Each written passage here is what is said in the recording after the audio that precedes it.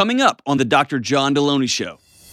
Early on, we tried a workout program together. I held up my end of the bargain, and I felt like she dropped the ball and just wasn't motivated enough. I wasn't going to be the jerk to keep her accountable, and that wasn't my role. You were just the jerk that was going to walk around with a wife that you thought was a lazy bum.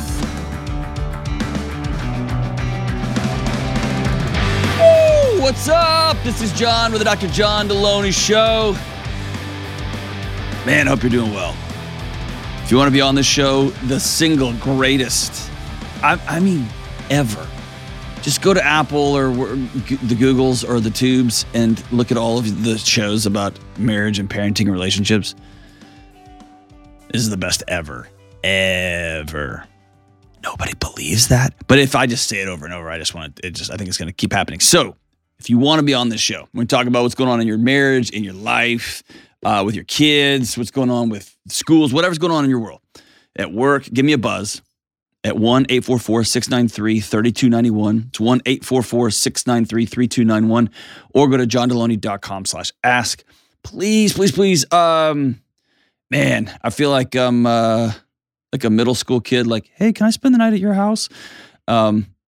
But please leave 5-star reviews and send the shows that matter to you to your friends. And please hit the subscribe button, whether it's on podcast or YouTube. It makes a big difference for everybody. Thank you so much. All right, let's go to Nick in.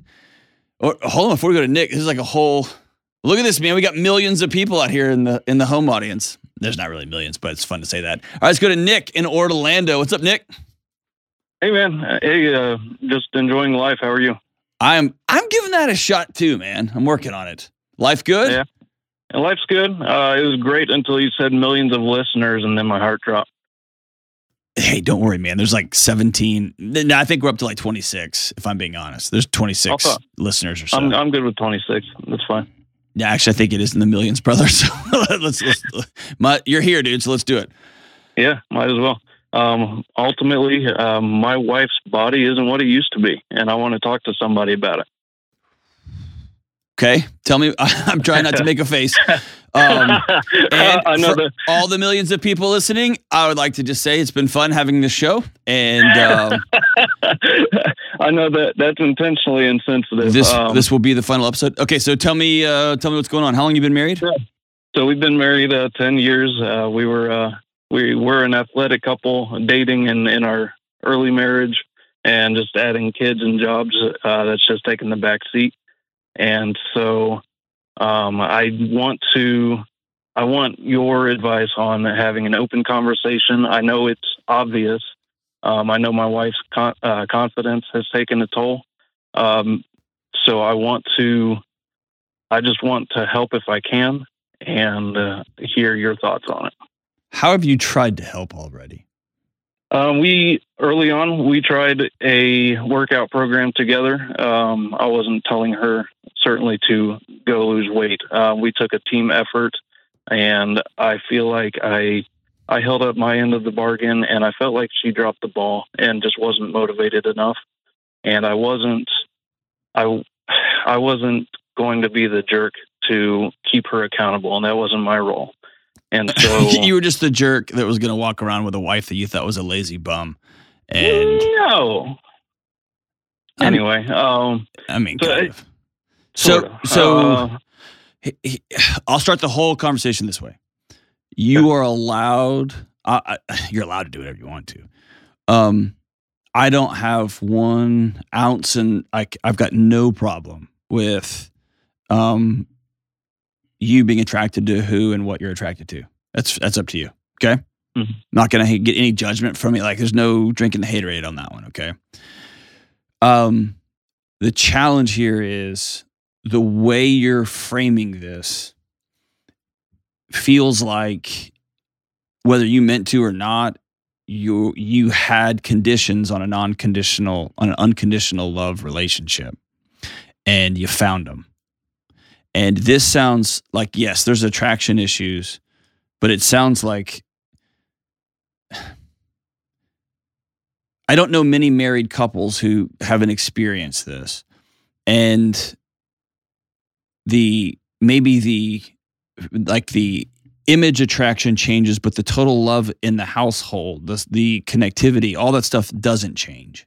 Sure. And so when you say things like she dropped the ball, she screwed up, now you're getting into character issues. And my bigger concern is that what you are going to point your fingers at is this is an attraction issue. This is she's put on 40 pounds or 50 pounds, and I don't think she's pretty anymore. She used to be a hot athlete, and now she's not.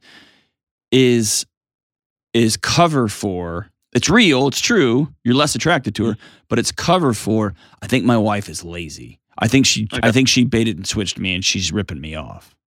I gotcha. I think I'm embarrassed when she wears certain things out in public because I have an image that I want to. Does that make? You see what I'm saying? Tell me if I'm off, or if I like. And here we're already in it, so just be honest. Tell me where you are there. No, that all rings true. Okay. I don't think that she's lazy, and I think that she wishes she had more time and more effort or more self-motivation to work out and to take care of things. I'm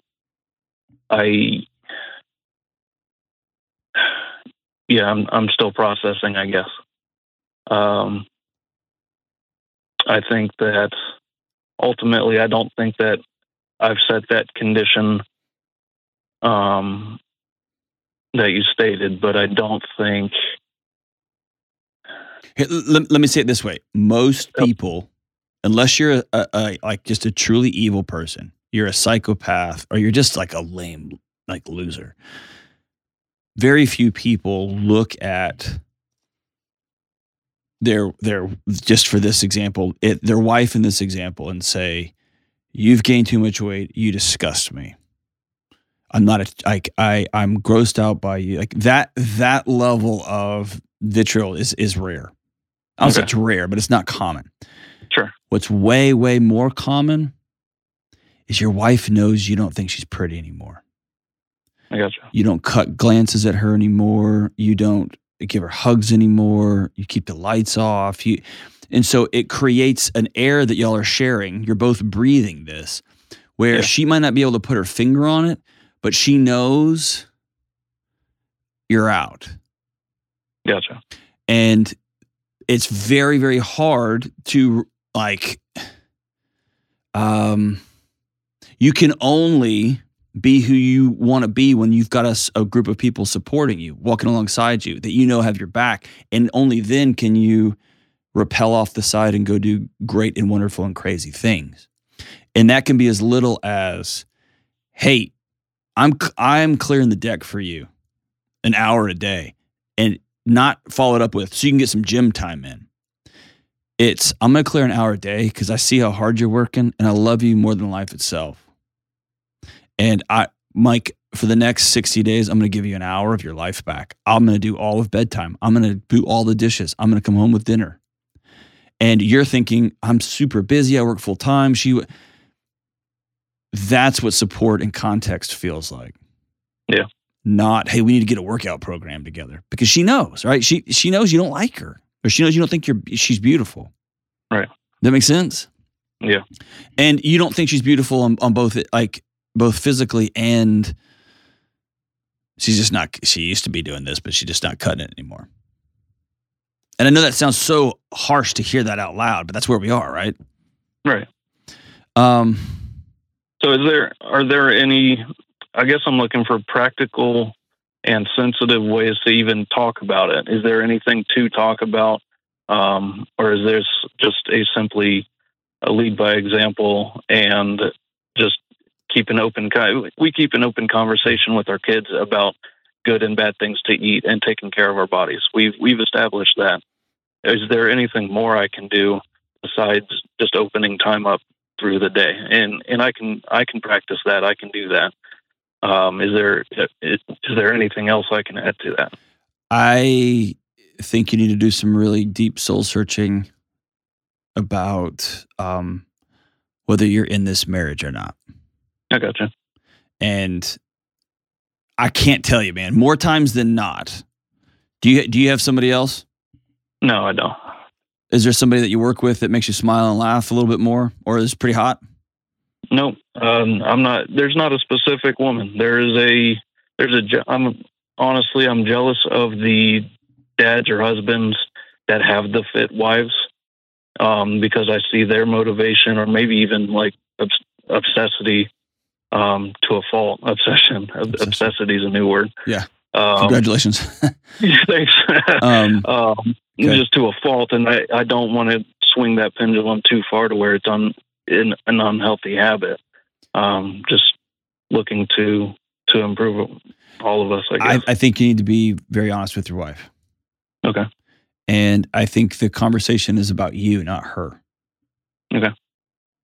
And I think the conversation begins with, I am struggling with physical attraction. I'm struggling with the fact that I've created a house where you're so exhausted and you're so fried and you're so out of gas, that you've got no space. And that's on me.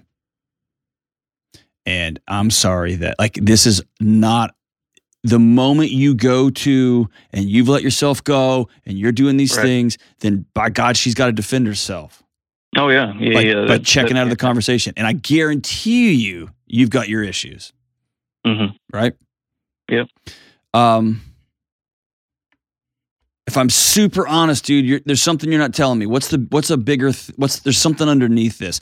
And here's why. Like I said, every couple on earth goes through weight transitions and fluctuations, and you have kids and all hormones change and get busy at work. I've put on weight. I've worked with guys, like during the book writing process, my eating has gotten bananas. And so I used it as a lifting phase, but I've put on some weight. Okay. I just have. It's a fluctuation. And so that's normal. It's a part of, you can see it. If you go look on the thumbnails of my shows, you can see I've put weight on my face. Like I've just gained weight. And I'll go through another phase whenever I'm done and I'm back. So there's an ebb and flow to all relationships. There's something underneath this. What is it, man? I don't know that there is. So your wife is perfect in every way, and you love your life. You love your sex life. You love your intimacy life. You love laughing and playing. It's just, she just isn't pretty anymore. That's what I'm aware of. I don't know of something underlying, and there could be. I don't have that answer for you. Okay. I'll do that soul searching to find out, but I just don't know. Okay. I think you need a season of repentance with her for one big reason. She has gotten the message loud and clear. You don't like her. You don't approve of her. And that's got to stop. Either that or you got to leave, man, because you're being cruel. No. And right? And it's all unspoken. I know that she senses that. I know that she's unhappy with where she's at too. And so I agree with you.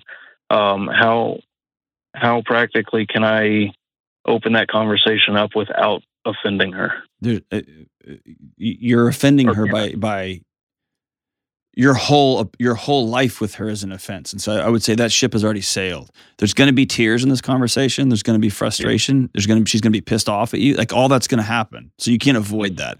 What you can do is speak about you and about what you're willing to do to create a world where she feels safe and feels loved and feels like her relationship with you isn't contingent on caloric intake.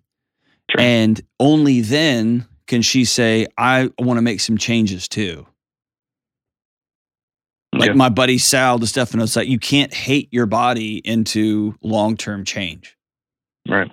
And you can't hate your wife into studying harder, or you can't hate your wife or be grossed out by your wife until she gets in better shape. That's a recipe for a nuclear explosion.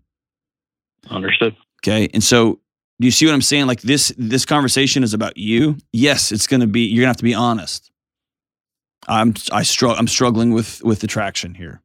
I'm also struggling with the fact that I've created a world where you don't feel safe anymore. Yeah. Also, you're going to have to make peace if she says, I think I'm beautiful. Yeah. And this is how I am, and this is who I roll. Yes, I used to be a runner or a karate champion or whatever. That's not my world anymore. I got 2 little kids now. This is my world. Mm-hmm. And then you are going to have to look at her in the eye and say, I love you to the moon and back, or you got to go. right?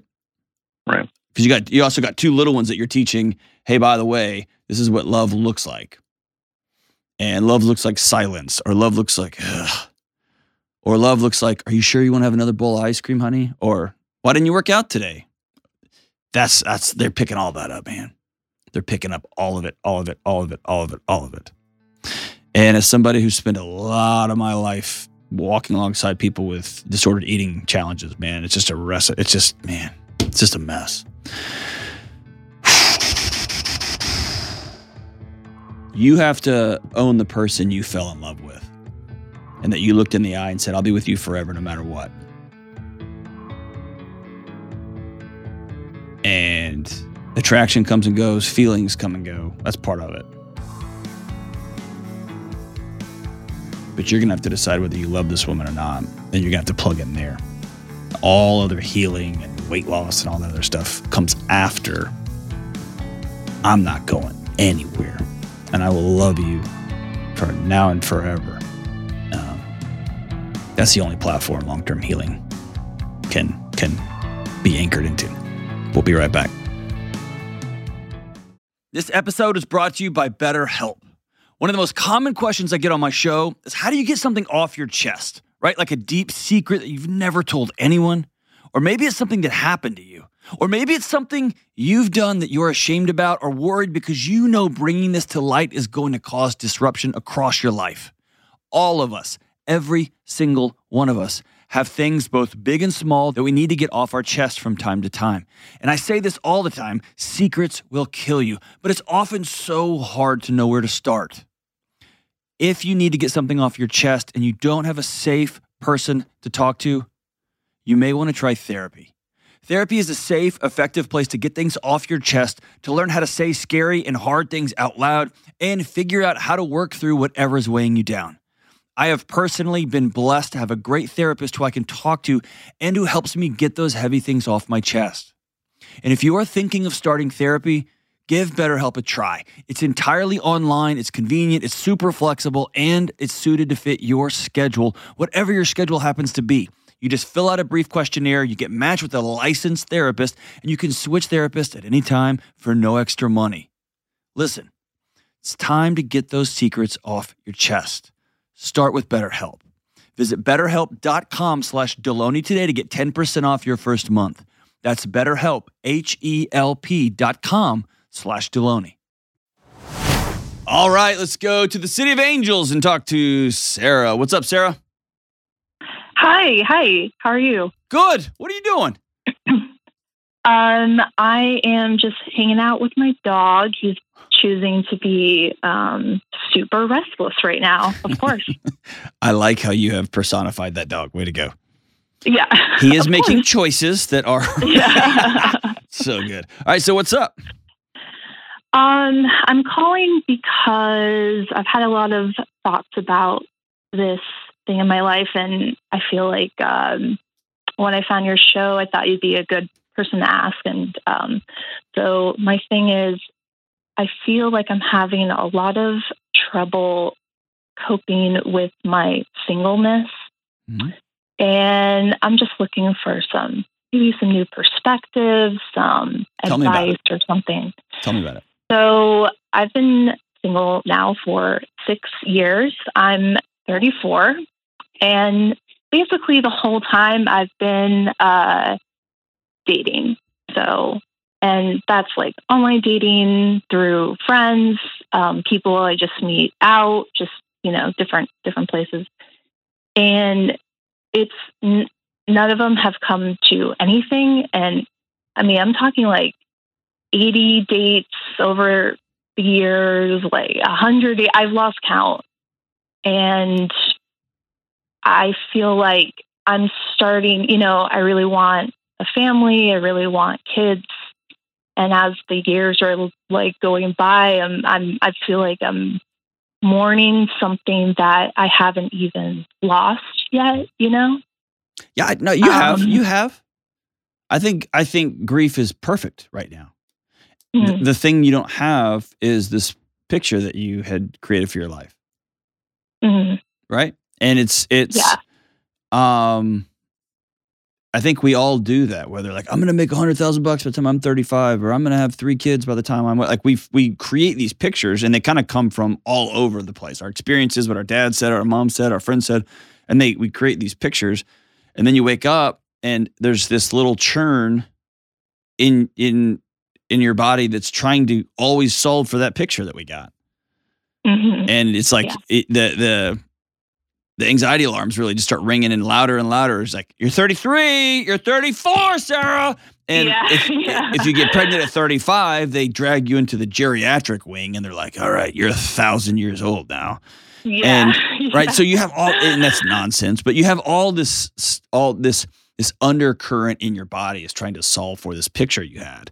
And the picture's changed. And so I think it's really important to sit down and own that reality, right? Just choose reality at this moment. I wanted to be married. I wanted to be in a long-term relationship. I wanted to have 1 kid and another on the way. And I don't. I think that's important. Mm-hmm. Is that scary? I mean, it is, but I think that's what's causing so much unhappiness with it. It is.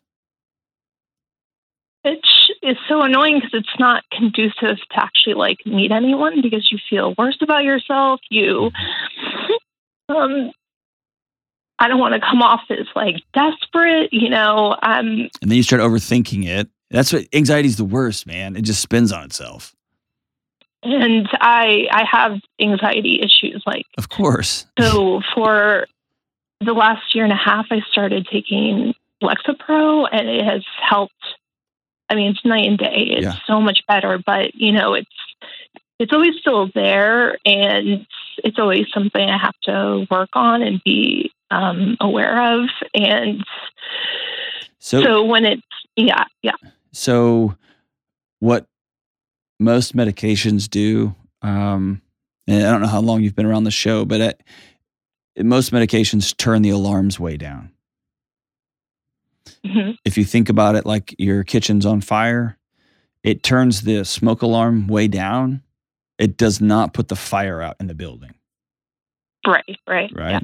And so it does allow you to think and to move and to actually go talk to a counselor and to get back with your friends and start getting back to, okay, I can function now, but we have to function in creating a life that's not on fire, right?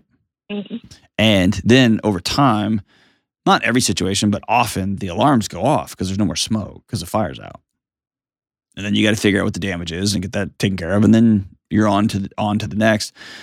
When you look back across 80 or 100 dates, if you had to just say 1 or 2, this is why this isn't working, what would that be?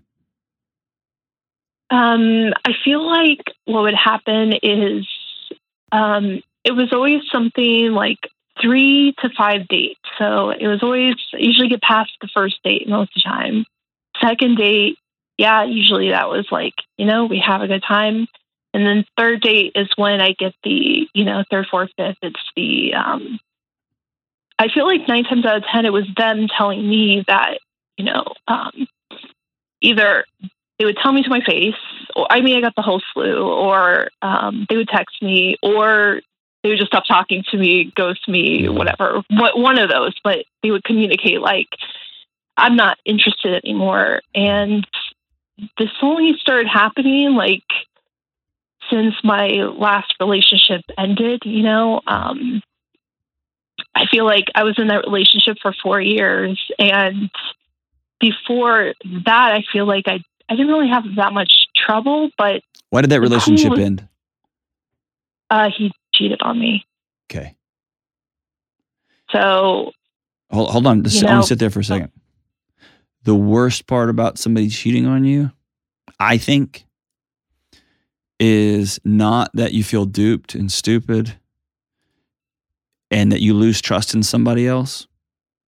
I think the most disorienting thing about somebody cheating on you is that you lose trust in you. How could this happen? How could I let this? How come I didn't see this? How could I create a world where he felt he had to, whatever? You start taking all of it. And people will lose the ability to take a firm step on the sidewalk in front of them because they've lost faith in themselves. They don't trust themselves anymore. And often healing is not finding a super trustworthy new partner. It's learning to trust yourself again. And how do I do that? You got to own the fact that somebody cheated on you. Sit in it for a minute and grieve it. Not just be pissed off and try to go like out and solve it. And, I'm going to. I am a good person. And yeah, I got duped. I did. My worry, like I totally get what you're saying. And I think what I was like thinking about was that, or the thing I was worrying about, because I have so much anxiety all the time, that I am so hyper, like looking for anything, any sign to show that they will like be like my ex, that I feel like I'm. It's a self-fulfilling prophecy. Yeah. And yes. Because, and I can't say that there were that many that I was like, oh man, that was really the love of my life that like got away or something, like, but I guess I'm just kind of like, is because people love to say like, oh, you attract a certain kind of person. So it's like this worry of like, oh, I'm attracting these people who actually are going to hurt me, or feel like are going to hurt me. And this I gotta bat them all away. And this is you playing control defense after you got hurt. Mm-hmm. And the suckiest thing about healing from hurt in relationships is the only path forward is vulnerability. The only way you meet somebody who's going to be worth your time for the rest of your life is for you to make yourself vulnerable enough that they could hurt you again. And I know that sounds insane. No, I get what you mean. And I think the problem with that is that as I've gotten older, like the way I meet people, like single people, is mostly online, because that's just the easiest. Like everyone's paired up. Like the dating pool is much smaller, and I think it feels that way. And loneliness, like the physiology of being lonely, not just romantically, but with friends too. And I'd be willing to bet you money that that's a part of this also. Is it literally narrows your vision of field to where you can only see caustic outcomes. It makes everything very, very scarce. And it makes you say things like everyone and always and never. That's what loneliness does, because your body recognizes when you're lonely, you're in danger of being dead. And that's ancient technology, right? It's old wiring. And that's why you're anxious all the time. And it sounds like if I let go right now, if I open my hands and just started hanging out with a bunch of girlfriends around the house, I started a bowling league, for God's sakes. I put the stupid phones away. Can we just do this? Is the app thing working? No. Okay. And so what if we just didn't do that for a minute? Yeah, it's been on pause for sure. Okay, awesome. But did you fill it with something else? Did you start going to poetry readings or to gymnastics class or to jujitsu class or something? Did you put yourself in situations where you're going to have to be around new wackadoodle human beings? Yeah. I do try. And give me an example. Because I don't believe you. Give me an example. I joined the gym. Oh my gosh. Have you seen people at Planet Fitness? Not in, like, I worked out at Planet Fitness.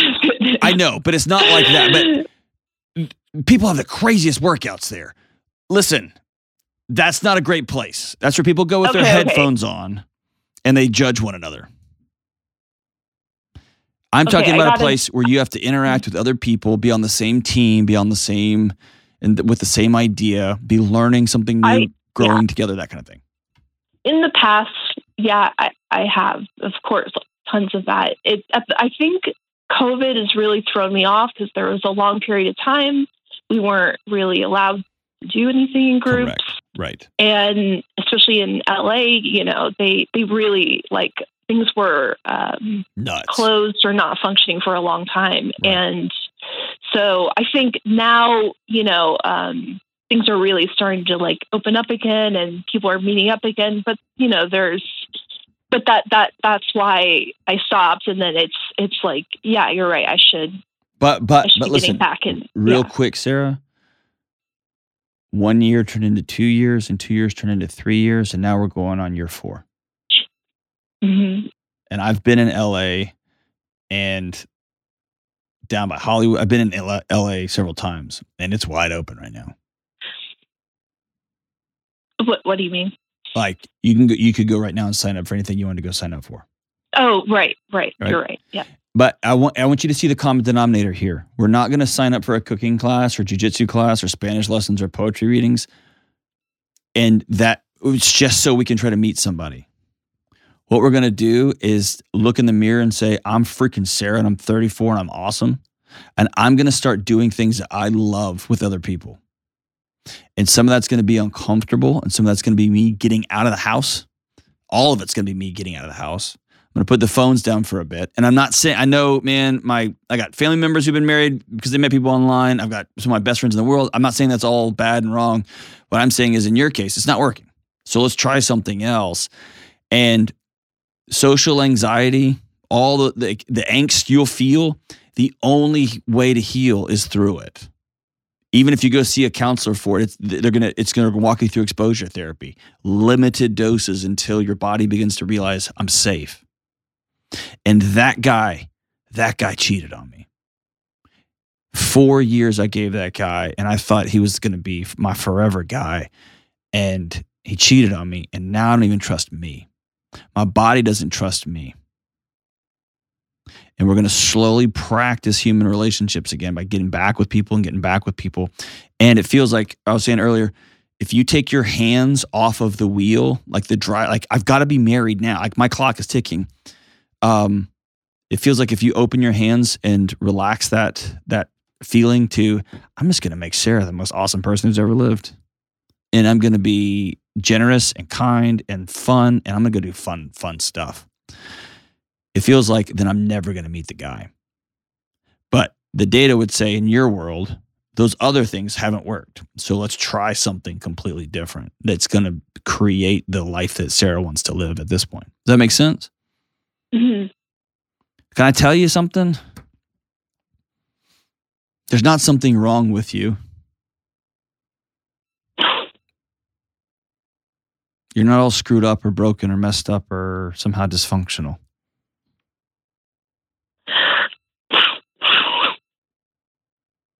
I'm sorry that guy hurt you.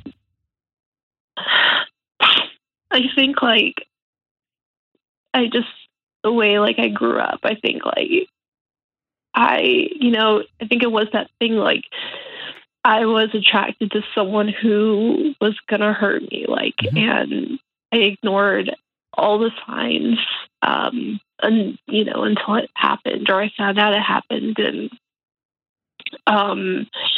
so I feel like I already had trouble trusting myself, and then having that happen, it's I was already trying to repair something, and it just got more broken. And you hear that line, it's not a line, it's actually true, that we marry our unfinished business. Mm-hmm. If we had a dad that doesn't talk to us, we're going to find a guy who doesn't talk to us so we can get that guy to talk to us, and so we can finally close that loop. The only problem is that guy doesn't talk to us either, and our bodies start hollering and screaming at us. Mm-hmm. So when you hear me say you have to practice something new, you've got to do something new, you have to teach your body over time. Dad didn't talk to me because something was wrong with him, not me. Dad would forget to pick me up at school, and I would sit out there until 5 or 6 o'clock at night because he was too busy, not because I was unworthy. And you've got to teach your body that your new relationships aren't for solving old wounds. They're for creating a life that you want to live moving forward. When you can get there, it's a powerful, powerful reframing physiologically, psychologically, spiritually, the whole kit and caboodle. And you can move forward in a whole new trajectory. So my challenge to you is this, Sarah. Don't give up on Sarah. Sarah's pretty awesome. Sarah's been through it. Sarah probably could spend some time with a counselor. I think that'd be important. Hang on the line. I'm going to send you a copy of Own Your Past, Change Your Future, my book. And it's just what I'm talking about here. This stuff happened. What are we going to do next? And then I want you to be serious about writing down, here's what I want in this next season. For 2023, I'm going to learn kickboxing. I'm going to learn, I don't know, how to roll sushi rolls. I don't know what you're going to do in Los Angeles, but I'm going to take a puppetry class. Whatever. I'm going to do those things. And I'm going to become the best version of me I can be. And I'm going to open my hands up. Because that's the only way somebody else can slide their hand in and hold mine. Is if it's open, not if it's clenched up. And by the way, I threw some shade at 24 Hour Fitness or Planet Fitness, whichever one. I worked out there. It's fine. Those places are great. But dude, some of those workouts people are doing in there, incredible. We'll be right back. All right, we are back. Let's go. No, actually, I'm calling an audible. Oh, jeez. Yep. You're just producer extraordinaire today. I know. What are we audibling to? We started this series, with a lightning round, and I thought it would be a great idea to end it with a lightning round. Is that just because you want to listen to that music? That's it. How'd you know? Because, man, every time it comes on, It reminds me of my big-haired, acid-wash jean miniskirt days. That's literally what you're wearing right now, underneath the desk. You guys have no idea. When she stands up, it is all flowy denim acid-wash miniskirts. Anywho. So I've got a couple things. So Anywho. I found what are we lightning rounding about? I found some questions about married sex. These are some myths that I want you to bust. Can we do that? Yes, but I did promise my wife I would. Yes, but I promised my wife I wouldn't talk about us. You don't have to. All right, let's do it. All right. Oh, wait, hold on. Whoa, cue the music back. Yeah, I have to have this. Otherwise, it doesn't work. Oh, jeez. All right. Question 1. Scheduled sex isn't fun. Oh, it's so stupid. Here's when you add a kid or 2 kids and a job promotion and 2 people working at home, unscheduled sex is sex you're not having, right? It's not having. You're not having it. So I think scheduled sex can be more fun because you put on the calendar, you know it's coming, you can start thinking about it, you can start planning for it, you can start fantasizing about it, you can start daydreaming about it, you can start hinting about it. Yeah, it's completely false. Completely false. To quote Dr. Frankenfurter from the Rocky Horror Picture Show, anticipation. That's probably the oldest thing you've ever said. I know. But go ahead. No, anticipation's got a whole thing about it. Anticipation. Patient. That's cool. Oh, that's what you have that tattooed on the back of your arm in Old English. I never could tell what it meant, but now I get it. That's cool. All right, next myth. Let's do this. Next question. Busted. Wedding night sex is wild. Oh. So it's been a minute since I looked at the data, but I was astounded, actually, at how many couples don't have sex on their wedding. Like, it's such a wild, it's a period at the end of a long sentence, right? It's a big party. There's family everywhere. There's a lot of detail. There's a lot of stuff going on. You're eating it's just a lot. And so a lot of couples have this, they fall asleep. They go home and hey, dude, can we do this tomorrow? And then there's this sense of we did something wrong, or we failed our wedding night, or I failed her, she failed me, whatever the thing is. And so I think the important thing about honeymoon sex and wedding night sex and all that is let's just have that conversation. Let's don't go into it with mixed matched expectations. I think this is going to happen this way, and I got a disco ball out and hired a DJ for the corner of the hotel room, and then somebody else just comes in dude, I'm going to bed. So that's what I think about that. The whole DJ thing in the corner is really weird. Yeah, I know. I just made it weird. I didn't mean to. All right. Gosh, I can make the most banal thing awkward. Can. I'm sorry. Yeah, it's a gift you have. It's a gift. All right. Your spouse will automatically know what you like. Listen, this is a cool thing about being married is your spouse becomes mind readers. They can just look at you and be like, I know what he's going to be into tonight, or I know what she wants me to wear. No.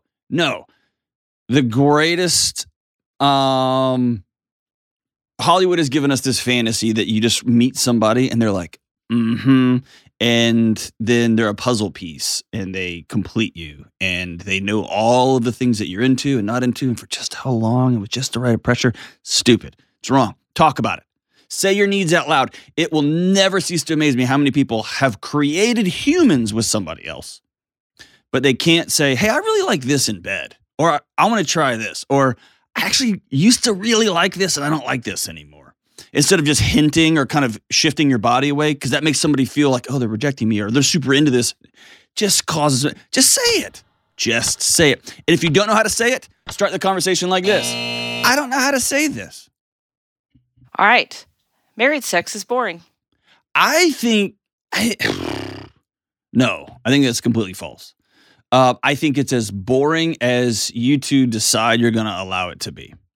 I also think that there is a place for boring married sex. There's a place for just hooking up. There's a place for just a release, let's reconnect. And then there's a place for elaborate dramas and weekend getaways and let's see if we can get all the popcorn ceiling to fall down around it. Like there's places for both of it. And I think that when we get so focused on each individual sexual encounter, and by the way, this also isn't just like we're doing it in orgasm. A sexual encounter, sexuality, sensuality, eroticism, as Esther Perel says, it's the air that you share. It's the way you communicate with each other, the way you touch each other, the way you brush by one another, the way you say I love you, the way I say thank you. And so when we distill it down into, are we doing it? And did you have an orgasm? Or did you enjoy? Man, you lose all of the spirit and all of the engagement, all the life force in it, if you will. And so, no, man, married sex I contend that married sex can be the best sex, the best place to fall into, if you will, that because you're anchored into something. I think it's better than all other kinds of encounters. All right. Husbands are always in the mood. Yes. Actually, this surprised me as a young married guy, talking with young couples, especially women who would say, I have geared myself up for this sex-crazed maniac who's always going to want to be doing it, who's always going to like it's just going to be sex. And then my husband gets home from work and he just like wants to chill out and go to bed. And especially young married couples, they experience this as rejection. Like there's something wrong with me because I've been told that he just wants it all the time. So the answer to that is absolutely not. Everybody's got different everybody has different seasons for when they want sex or they don't want sex or they want touch or they don't want touch. So no, the idea that every man just wakes up every second of every day being like, I want to do it. Not true. All right, next question. You can't get the passion back once it's gone. Can you elaborate on that? I think from what I was reading when I put this together, it was kind of the idea of if you go through a period or where for whatever reason you're not having sex, you can't get that back. It can't change. Once that happens, that's just where you are. No. Yeah. Okay. So no, absolutely false. 1000% false. Usually when the quote unquote passion's gone, it can be for 1,000 reasons, right? Somebody looks differently, they're acting differently, they're been really busy at work, you got 2 small kids all of a sudden, or you said your first kid. Things happen, right? Things are chaos. You're going through a season of grief. You lost your mom, you lost your grandparent, whatever is going on. And it feels like everything's over. And I like to think about these as seasons. Like, just because winter comes doesn't mean summer's broken. Doesn't mean it's failing. It's a part of the cycle. There's just seasons when they feel less passionate, if you will. We're not ripping each other's clothes off as soon as we walk through the door. What I see successful couples doing is they call it out. They say things like, I miss you. They say things like, I desire to be with you and I don't know how to engage it. Or what is something wild we could do? Let's put something on the calendar. Let's use the John Deloney erotic envelope system, which is not real. I just made that up. But let's engage each other and let's decide we're going to head back into this season of passion. And sometimes say, hey, I'm just too tired. I'm trying to get this work project done. I've got to finish grad school. In year 2 as a nurse practitioner and during COVID, like whatever's going on. And that's when that eroticism that's in your home, it expands to not just doing it, but it's about human touch. And it's about, I'm helping her out with the kids and I'm helping out with the dishes. And I'm going to make sure that I'll take the kids to school. It's people are leaning in and helping one another. And there's these seasons, like they talk about trees during the winter, their roots grow really deep because they're not having to spend so much energy putting out leaves and putting out flowers. It's like that, right? During these seasons when we might not be doing it all the time, we are building deep, deep roots so that when the sun comes back up, sorry, I went way past time on that one. That's okay. I like the analogy on that one with the tree. That's great. All right. You can't make yourself feel desire. Ooh. I think that's true. But there's something you talk about, though. Yes, that may be true that you can't make yourself feel it, but what can you do? What I can control is I can control my context. I can control my environment a week in advance, 2 weeks in advance. I can say my needs out loud. Hey, I need help around here. I'm not sleeping okay. I'm coming in really hot from work. It would be a gift to me if you and I just had 30 minutes to sit on the front porch and stare off into space together and just say no. Like, what do you need? Emily Nagoski calls them, says they're brakes and gas pedals. What do I need to do? How do I communicate to you? Hey, these are brakes for me. Dishes in the sink, an unmowed yard, like trash laying out on the driveway, whatever the things are. I don't know what they are. Piles of laundry, whatever it is. You can create a context so that your body has permission to, whew. And that, my friends, is where passion lives. All right. You are either sexually compatible or you're not. No, false. You learn. That's the that's the frustrating thing about talking about sex with 20-something-year-olds and even 30-something-year-olds is trying to explain to them probably the best sex of your life, of your married adult life, is going to be in your 40s and your 50s. Like, you get more compatible as you get older, right? As you experience one another, as you become wise, as your relationship grows deeper, as your relationship gets deeper roots.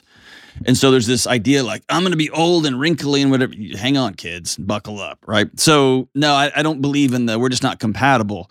I believe at the end of the day, we are choosing to not be compatible. And that's a totally different proposition. And by the way, I also know that's super contentious and that doesn't apply to abusive relationships, but I stand by my statement. All right. The older you get, the less sex you will have. I haven't seen any data on that. I don't really know I can comment on that, other than to say anecdotally, or as Andrew Huberman says, anecdatally. I don't believe that to be true. There is come a point when hormones shift when you're in your 60s, 70s, and like an 80s. Like, so I don't know how old you're talking about here, but 40s, 50s, that data may exist. I haven't seen it. Last one. Husbands and wives always have the same sexual expectations. You're asking that with a smile on your face. Kelly, what are you really asking? No, that's the question. I mean, it's a myth that you're just we both want the same thing all the time, in and out of the bedroom, that it's just going to be automatically magical. Yes. It's not going to take some just incorrect discussion and work. Just incorrect. The number of times I've heard from couples, and again, I don't want to overgeneralize, but especially women who would say, I just have to get into it. And once I just got to go. And once I go, I'm never upset that I did this. But man, I would have just read a book and gone to bed, or I just would have watched another series and gone to bed if he hadn't brought it up. And then the other side of it is, my God, will she just bring it up once? I feel like I'm hounding her all the time. So there's always going to be this, I feel this, that's where communication is so important. That's where this idea of how can I meet your needs as an operating strategy, and how can they meet your needs? And when two couples are dedicated to that, man, it's really, really hard to pull them apart. Because sometimes what I really need right now is some space. What I really need right now is I need you to like increase my heart rate sex. What I really need right now is just boring married connection sex. And you may have come in and been like, today's going to be the day. Okay, cool. I can do that. And you're not going to hate it. And it may be like, I don't really feel like getting all dressed up. But when we go down that road, it's always fun. So what was your original question, Kelly? I kind of lost it. That you're always on the same page. You always have the same expectations. I would suggest that you enter into sexual encounters as assuming you're not on the same page. Assume you're not on the same page. And that's going to impress upon you the need to talk about it. Say your things out loud. Say your needs out loud. And by the way, if you want to have some adventure sex, you want to do something wild or have some, give each other some heads up. Sometimes that can be a lot. When somebody's getting home, they just put the kids to bed and they're like, all right, now we're going to, like, whoa. But if I have all day to think about it, if you've got 3 days to think about it, if you're like, on Friday, that's a totally different proposition. There you go. What else? Is that it? That's it. We just solved married sex myths. Yeah. That's Valentine's. We busted them. That's our Valentine's shows right there. Happy Valentine's. Happy Valentine's Day, America. Is that how you say that? That sounds so absurd when I say it like that. I feel like I should do push-ups and an eagle should fly across the... like whatever. Beep, beep, beep, beep. I'm glad that's not happening. Exactly. Happy Valentine's Day, y'all. We'll be right back. Hey, what's up? Deloney here. Listen, you and me and everybody else on the planet has felt anxious or burned out or chronically stressed at some point. In my new book, Building a Non-Anxious Life, you'll learn the 6 daily choices that you can make to get rid of your anxious feelings and be able to better respond to whatever life throws at you so you can build a more peaceful, non-anxious life. Get your copy today at johndeloney.com. All right, as we wrap up today's show, we're going to go with the great Pat Benatar. Love is a battlefield. We are young. Heartache to heartache, we stand. No promises, no demands. Love is a battlefield. Woo-hoo! Man, did not spend a long time on that first verse. We're strong and no one can tell us we're wrong. Searching our hearts for so long, both of us knowing. Love is a battlefield. I might get that as my next tattoo, Kelly. See you soon.